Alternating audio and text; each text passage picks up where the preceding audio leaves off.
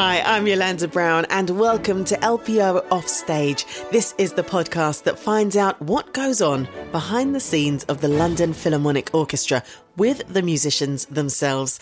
Today we'll be jumping into the world of Mahler and what it's like to play his Symphony No. 1, or his Titan Symphony as it's also known. Now we're joined today by horn player Martin Hobbs, harpist Rachel Masters and Juliet Bauza, who plays the flute. And at the time of recording, they've all just got back from touring, back on the road again finally, from Turkey, but you left early hours of the morning, is that right? All a bit blurry-eyed. Yeah, we don't know what time it is. Well, I'm so glad that got bags under our eyes anyway. Well, I'm so glad that you're here with us today. Welcome, Martin, Rachel and Juliet. Thank you. Hi, lovely to see you. Hi. Now, I want to get personal. I want to find out how your relationship with the symphony began. So, Juliet, what was your first experience of playing Mahler and when did you encounter his first symphony? Well, I have to admit that I've only played his first symphony once. Amazing. I played it, yeah.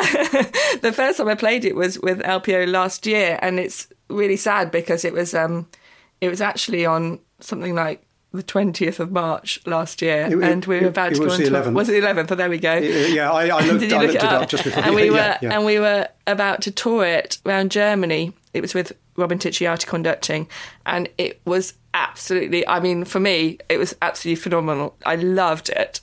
So it was really, really sad, obviously. I mean, obviously we were sad on many levels that we couldn't go on tour and what was happening at that time. But it was really sad that we couldn't tour it and play it. So I'm looking forward to many more performances of it. It's a piece that I've loved for a long time, listening to it. So it was finally like this opportunity to perform it and sit amongst it, the sound world. I was in the National Youth Orchestra and the European Youth Orchestra as well. And I grew up playing lots of Mahler symphonies through that. But then in my professional career, I've been in a chamber orchestra prior to playing with LPO. And so my Mahler experiences were the kind of smaller condensed versions and some other chamber versions of his symphonies, such as Symphony No. 4. So to finally get the opportunity to play some of his bigger symphonies with LPO in my position is just amazing, and I love it every time it comes up, every time we get to play one of these bigger symphonies. So Rachel, what was your introduction to Mahler's first symphony? Can you remember your first experience of it? Actually, unusually I can. I was in the garden. I was a teenager. I'd been in the National Youth Orchestra and sort of met other musicians, and I'd started talking about orchestral music and discovering all sorts of music that I'd never discovered before. And I remember it was a lovely sunny day and I was in the garden and I had the radio on, which in those days was very, to be outside with a radio way back in the 1970s, that was something. I remember listening to the opening of this symphony for the first time, and I was just completely blown away by it. I'd never heard anything like it. That's one of the few things I remember these days. I can't remember when I first played Mahler 1. It may well have been with the LPO, because when I joined the orchestra, we were still conducted by Tenstedt and Haitink, God rest his soul. And at that time, I was experiencing many of Mahler's symphonies for the first time. To me, it is one of his more intimate pieces because later on, his harp writing becomes much more complicated and he uses two harps and you're battling to be heard and it's technically much more exacting. But early on in Mahler 1, the writing is simple. It's not used in the large passages at all. He only uses me in the very quiet moments of this symphony, and I think it works. Later on, he uses us in texture in larger symphonies, and I sometimes question whether it is actually worth it. But with Mahler 1, what you hear is an instinctive understanding of the sonority of the instrument because he knows exactly how to use the harp. Brilliant. He knows exactly when it's going to carry through the orchestral texture. He uses maybe just one simple high octave just to punctuate the sound.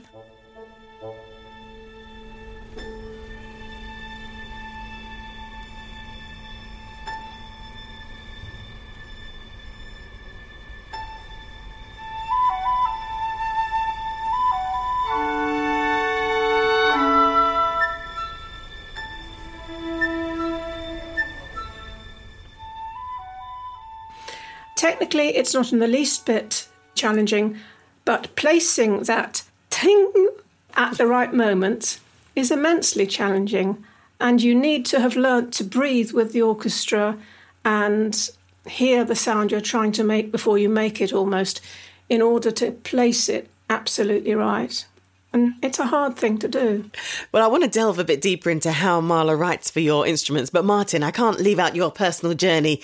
Please, when was your first introduction to Mahler's First Symphony, and what does it feel like to play with all those horns? Well, it feels good to have lots of horns, yeah. Actually, fun fact, I think this is the only piece in the repertoire that uses 7 horns. Really unusual number. Wow. We're usually 4 or 8, occasionally 6, occasionally 3. But I think this is the only one for 7. I'm sure someone will find another piece that has 7 horns. But as far as I know, there isn't. So, yeah, Mahler 1, my first experience, I was actually quite young. We played it in my youth orchestra, Hampshire Youth Orchestra, when I was about 15, I think, 15 or 16. And, I hadn't been playing the horn so long.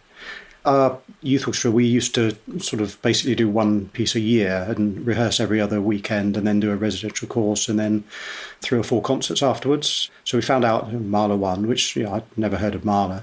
Thought, well, I'd sort of have a listen to it and thought, wow, this is great. Lots of stuff for the horns to do. This sounds exciting.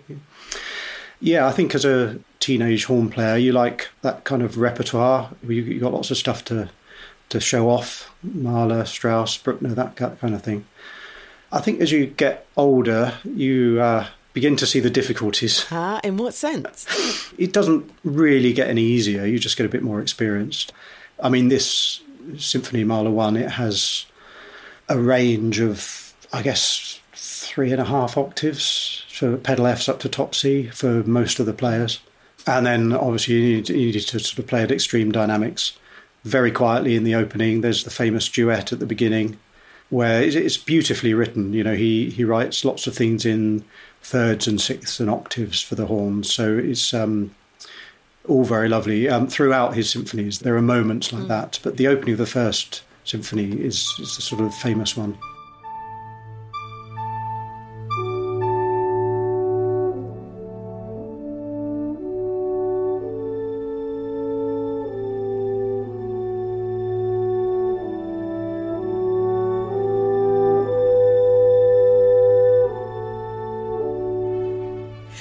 Now, Mahler really, he doesn't hold back when it comes to orchestration, and especially for the wind section.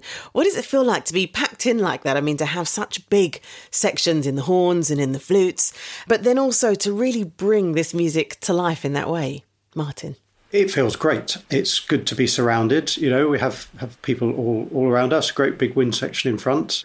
I mean, generally in the section, everyone has something to do. Your little solos and the section playing as well. I mean, there's a good bit towards the end of the first movement where we have these arpeggios, and it's always a really fun bit to play. And actually not terribly difficult, so that's good as well. And when there's more of you, do you feel you have to work harder, or can you pull back a little bit? So if we have 7 or 8 horns, usually the 5, 6, 7 and 8 don't have as much to do as the front row. So I guess, when the back row get going, you can ease off a little bit. But normally in the heat of the moment in a concert where you're getting excited, you tend not to. I think, as Martin said, the parts are all individual parts, and so everyone has quite a lot to do. In all of the individual parts, there are actually soloistic moments, and texturally as well as exposed solos. And then when you do play as a tutti and you're really going for it in the loud stuff and everything's more in, there are unison moments. Yes, it's brilliant to kind of get that be all amongst that sound world, but at the same time, it has its own challenges as far as blending and tuning and all the rest of it. But it does mean that you can do things like staggering the breathing in the wind and staggering the moments where you can just kind of regroup. Rachel, earlier you spoke about playing this piece under different conductors. How does it compare with different conductors you've played under? How much does the conductor change how this piece flows? Hugely. Do you know what? I'd like to make an announcement. I'd like to broadcast this to the world. Yes. Many conductors come in and say, right, well, OK, well, this time we're going to have those instruments over there, and I'd like to swap this round and have that over there. And yeah, sure, it has an impact. It is interesting. But the reason the harp is so often cited where it is, which is sort of towards roughly between the first and second violins in a traditional setting, slightly downwind from the wind and the horns, in front of the percussion. Do you know what? There's a reason for that. And it's because it works. And it's because, as a harpist, I can hear the melody line from the violins. I can hear the accompanying line from the second violins. I'm seeing the bass and the cello on the other side of the orchestra. I'm downwind from the flutes. I've got the percussion behind me. I've got the horns to my left. And, conductors come in with their own very, I'm sure, valid reasons for why they think this would work. But we are the people who are playing it. We are the people who are listening and having to react to what we hear, which is, after all, what orchestral playing is. And sometimes when they're trying to position us because they think, oh, that's going to work, they're actually stabbing themselves in the back because they make it so hard for us to do our jobs. We can't produce the sound they want to hear. Well, you've heard End it here of broadcast to the nation. Thank There you go. Announcement there from Rachel. Keep the instruments where they are. I mean, sometimes there are valid reasons. Yeah. Sometimes there aren't. You were asking about different conductors and the impact they have, and do they have an impact? Yes. Every time somebody picks up a baton, they have their own body language, their own inner pulse, their own mental approach to the music, and it directly affects the way you finish a phrase, the way you breathe before you start a phrase, the way you shape it. And it's not as simple as, it's faster or slower. It's much more nuanced than that, And Martin, with Mahler, he has quite a lot of information in the score as well for you to contend with. So how does that work, working with different conductors, also with the direction in the score? Do you feel restricted when you play this piece, or do you still have that element of interpretation? No, there's a lot of element of interpretation. I don't feel restricted at all. Yeah, there is an awful lot of information. And it's difficult to play absolutely every nuance that's on the page. He tends to sort of write these bulges in the sound, sort of a crescendo, diminuendo, and writes a lot of those in a phrase. And if you were to actually play it like that, it probably would not sound terribly musical. Some conductors insist on this, and we don't generally like that, because I think with the horn you like to play a smooth phrase, and this sort of interrupts it. Kind of the crucial thing for me is the opening that I was talking about. It's quite a long phrase, and I've played it with some conductors and it can be terribly slow, and you're in danger of running out of air. And the phrase happens twice, the second one's slightly longer, and I made the mistake of, years ago we were on a tour which was meant to have been conducted by Kurt Masur, but he was ill and cancelled, so we had various replacement conductors. And one of them, the opening was really quite slow. And I made the mistake of, before the next performance, bumping into him and saying, any chance of keeping it going a little bit? Wow. Nearly running out of air. Yes, fine, yes, do that. And of course, it didn't at all. And I'm sure he was looking at me as a. So yeah, I won't make that mistake again. What we generally do is, first time through, if we're finding it a little bit slow, just kind of think, right, okay, we'll just keep it going. We'll do it at our speed, and not much they can do about it. Really, the power just of sort the of follow orchestra. us. I love that. Well, you just when you're sitting next to someone playing that kind of thing, you've got a bit of a sixth sense, and if you can sense they want to keep it moving, you just keep it moving. Which bit are you talking about, Martin? It's our first entry. I'm not going to attempt to sing it, but it's on our second line. It's after the sort of offstage trumpety bit. And Juliet, I mean, if you see a piece of music that has been written, the composer has set out what the directions are, and then you have the conductor saying, oh, no, we're not going to do that. How does that feel? Because, I mean, the composer would have had an intention and wanted to hear it in a certain way. Does that feel strange to think that the conductor's going against that? Yes, it's usually quite strange when a conductor kind of completely goes against a composer's wishes. And to be honest, it tends to be more the opposite. As you were saying, though, there's a lot of information in the parts and in the score. Mahler has so many indications, there's tempo indications and dynamic indications and phrasing and all the rest of it. And I think it's trying to interpret it to make sure that it's still got the character. For example, in this piece, let's say in the waltz, in the second movement, the waltz section, it's the ebb and flow and the rubato within it, the tempo, and I think to play as a full unit, doing all of this and still having a sense of line and having a sense of direction to it, so it's not kind of overly stilted and overly pulled up and everything feeling a little bit seasicky.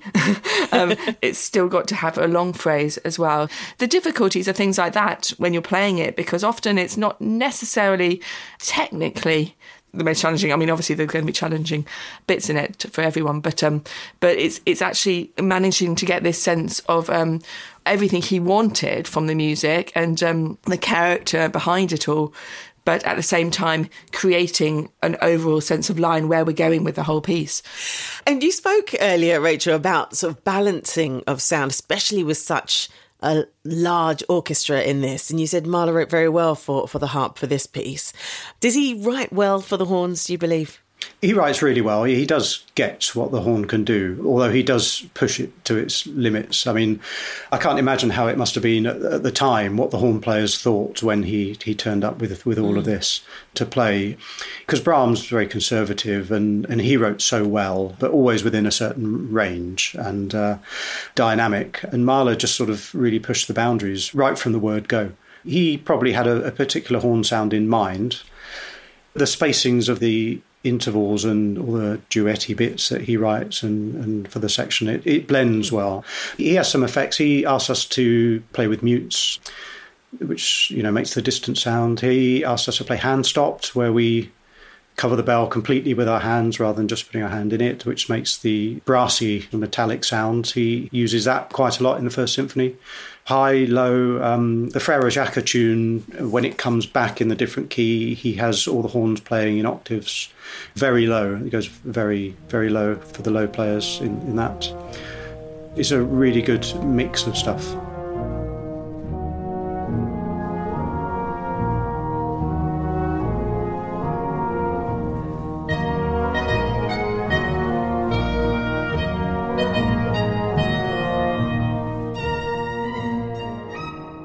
And finally, Juliet, how does Mahler write for the flutes? And do you feel that you have to push above this great expanse of sound, or does he give you the space?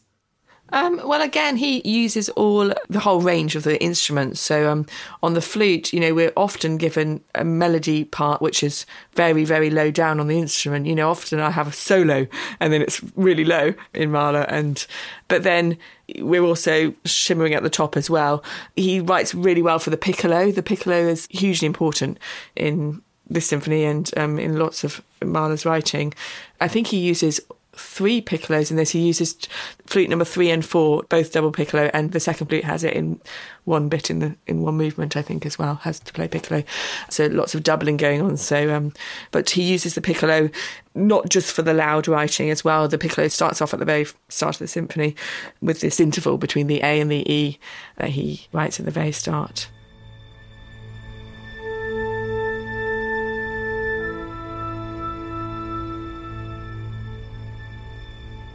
Rachel, with this piece, when it was first performed, the audience reaction tended to be moderately to extremely negative towards Mahler. Why do you think this was? I think they'd never heard anything like it in their lives. And they were thinking, what?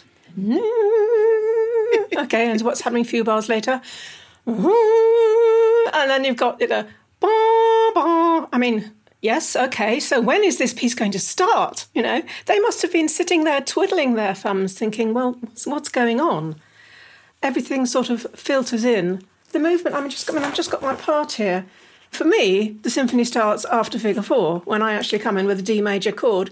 And in fact, it's not, and sorry to be technically musically nerdy Tell here. us, Rachel, nerdy, but when it starts, but because you're playing in fifths, open fifths, you don't actually know what key it is. It's very modal. Is it a major key? Is it a minor key? It's all very could go either way. And then after a lot of stuff going on off stage, trumpets and the horns and and then double bass and timpani and quite a lot of sort of stuff, you get to D major and you've got the cello, dum bum bum bum bum bum bum. That's the first time you hear that. And I punctuate the end of that phrase with a, funny enough, it's still an open chord, fifths. But by then, we're very clearly in D major, and that's the first time. So they must have been sitting there thinking, well, where's Beethoven gone? What's Mozart up to? I just think the first time this piece was heard, it must have been very out of people's comfort zones. And in that sense, it's Titanic. Mm. And then, of course, you go into the second movement, which is much more standard stuff. Or the Landler type thing. You can really get a handle on that. But then there's a trio, and it goes a bit off, and what's going on? But comes back. Then the third movement, I'm sorry, double bass solo. Oh, beautiful. I mean, really? Bit of Frere Jacques in minor for us. What is, and the is it klezmer? The yes. Jewish style music comes in. I mean, steady on, old chaps. And a bit of folk music. I mean, hello, what's going on here? And the end of the movement, third movement, finishes very quietly. And everybody's going to sleep. And then all of a sudden there's a massive thing. And probably Auntie has a heart attack in the first row here. And the last movement would have been off the scale weird until it sort of eventually calms down. It ends just fantastically triumphantly and very conventionally, actually. Almost disappointingly conventionally, I would say. That sums it up perfectly. That really, really does. Thank you so much, Rachel. And really takes me back to what the audience would have been thinking at the time. He first completed his first version in 1888, but was still making revisions up to 1898. What is the complete work? Would you include that original second movement, or would you bring it down to the four movements and how he saw it at the end of the 10-year revision? I think I'd go with the version we hear these days with four movements. It's quite common these days for people to kind of try and find and play other versions, the historic versions of symphonies by various composers.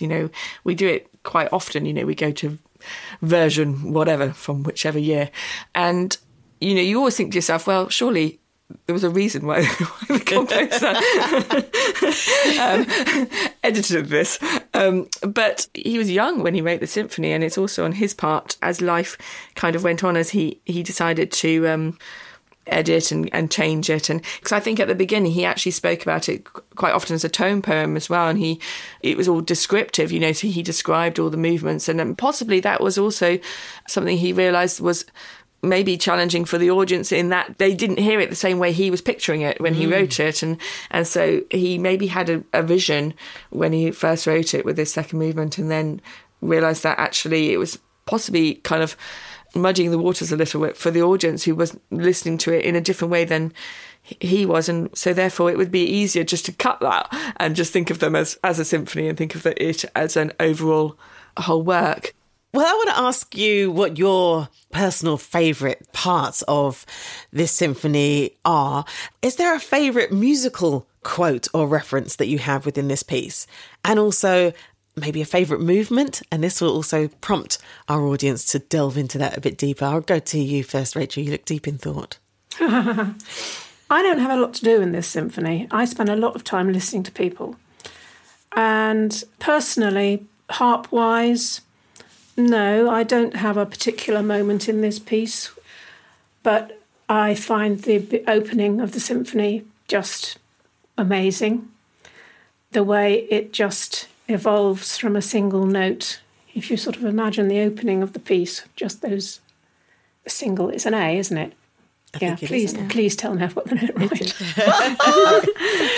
But, it couldn't be a thinner texture. And then you go on this immense journey and you finish with all this razzmatazz at the end. I mean, I just think the opening is breathtaking in its concept of the way all this develops from that. I don't know. I think for me, maybe the key moment is when we finally get there in the last movement. There have been a few attempts at getting to the climax of the symphony, and then he backtracks and goes all quiet and slow again. And then eventually he really gets there. And the whole room takes off. And I'm not doing anything there. So along for the ride.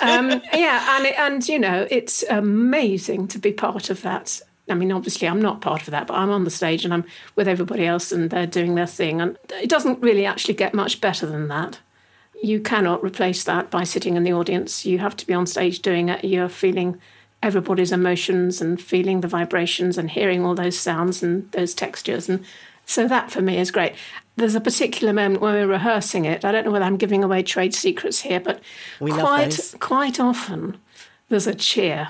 You get there and everybody in the orchestra goes, hooray! Obviously we're not allowed to do that in live performance. Are we? Right. Martin on his own. But I mean, actually you don't want to sit there in your blacks looking poker faced. You actually want to get up and go, yeah, we made it. Thank you for sharing that. That's really nice. I can imagine that. So Martin, favourite sort of musical ingredient in terms of the sounds that Marla creates within the orchestra, and also favourite musical reference or quote? I know Wagner's in there as well.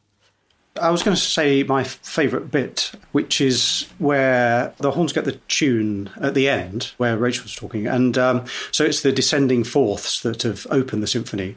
And they come back when we have the tune, but in the major. And we get to stand up when we play. Is that written in your score? It is written in the parts. So why does he want why does he want the horns to stand up? Well, I don't know. One of our conductors always talks about the theatre of things on stage, and maybe it's part of the theatre. Standing up, maybe to project the sound better, because quite often in his symphonies, Mahler asks us to lift the bells of the instrument, to raise the bells. So we're sort of up to project the sound a bit more, because obviously our bells point downwards and we blow backwards. So, it's sometimes more difficult to project. So I think that helps with projection. Interestingly, he never asks us to stand up again in any of the other symphonies. So I'm just wondering how well it actually went. He forgot to rub that bit out in his revision. I can imagine, horns standing up and music stands flying all over the place and chairs falling over and, bottles of beer rolling down the stage in the first performance. But that is a fun bit. Although, actually, the very moment where it's written in the part is very difficult to stand up at that point because there isn't any rest. So we're playing and then we stand up. So you can't really do that very well.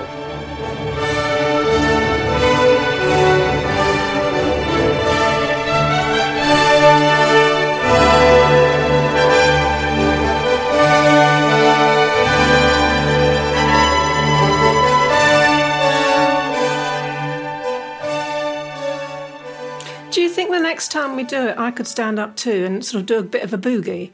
Because I'm not doing anything there. And I can see all you guys getting ready to stand up. And actually, I think it does make a huge visual impression. I think what it's saying to the audience is, we really are there now. I know you've had a bit of teasing going on here, but this really is the climax. And I think it works, actually. But I'm sure the audience would love it if you did that, Rachel. Well, it'd be so much more fun. Yeah, it might take the attention away from us, though. This is true. Now it's never a good idea. No. Yeah. And Juliet, your favourite musical moment or movement or reference? Well, I have to say that, probably everything that everyone's already said, I'm repeating myself too. There's so much within this symphony and so many amazing musical ideas from the very opening, the tingles of the very opening, through the dance sections, which, always gets me going. I like to have a little dance in my chair. And then through the beauty of his, quotes from his songs from The Wayfarer as well. Some really beautiful melodic moments there as well, which kind of, just so warm and spine-tingling as well. But then as the climax, the big climax, that's where we're going, and that's what everyone's come to hear, really.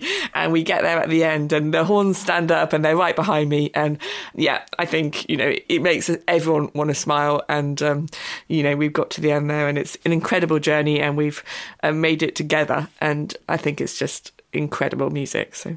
Thank you so much for your insights. We've been referring to Mahler for so long, so I've been looking forward to doing a deep dive, especially into this symphony. And I am a fan. You've really helped open it up for me, and I can't wait to hear the LPO perform it again live. I think that would be quite emotional considering where you last played it, Juliet, as well. Definitely. I can't wait. And I think we're all looking forward to playing on that scale again.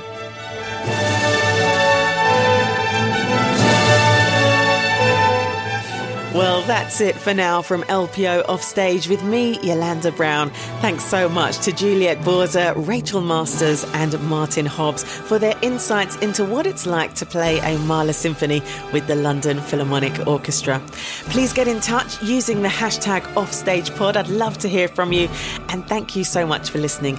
Do join me for the next episode of LPO Offstage, where we'll be discovering how the musicians actually acquire their instruments. See you then.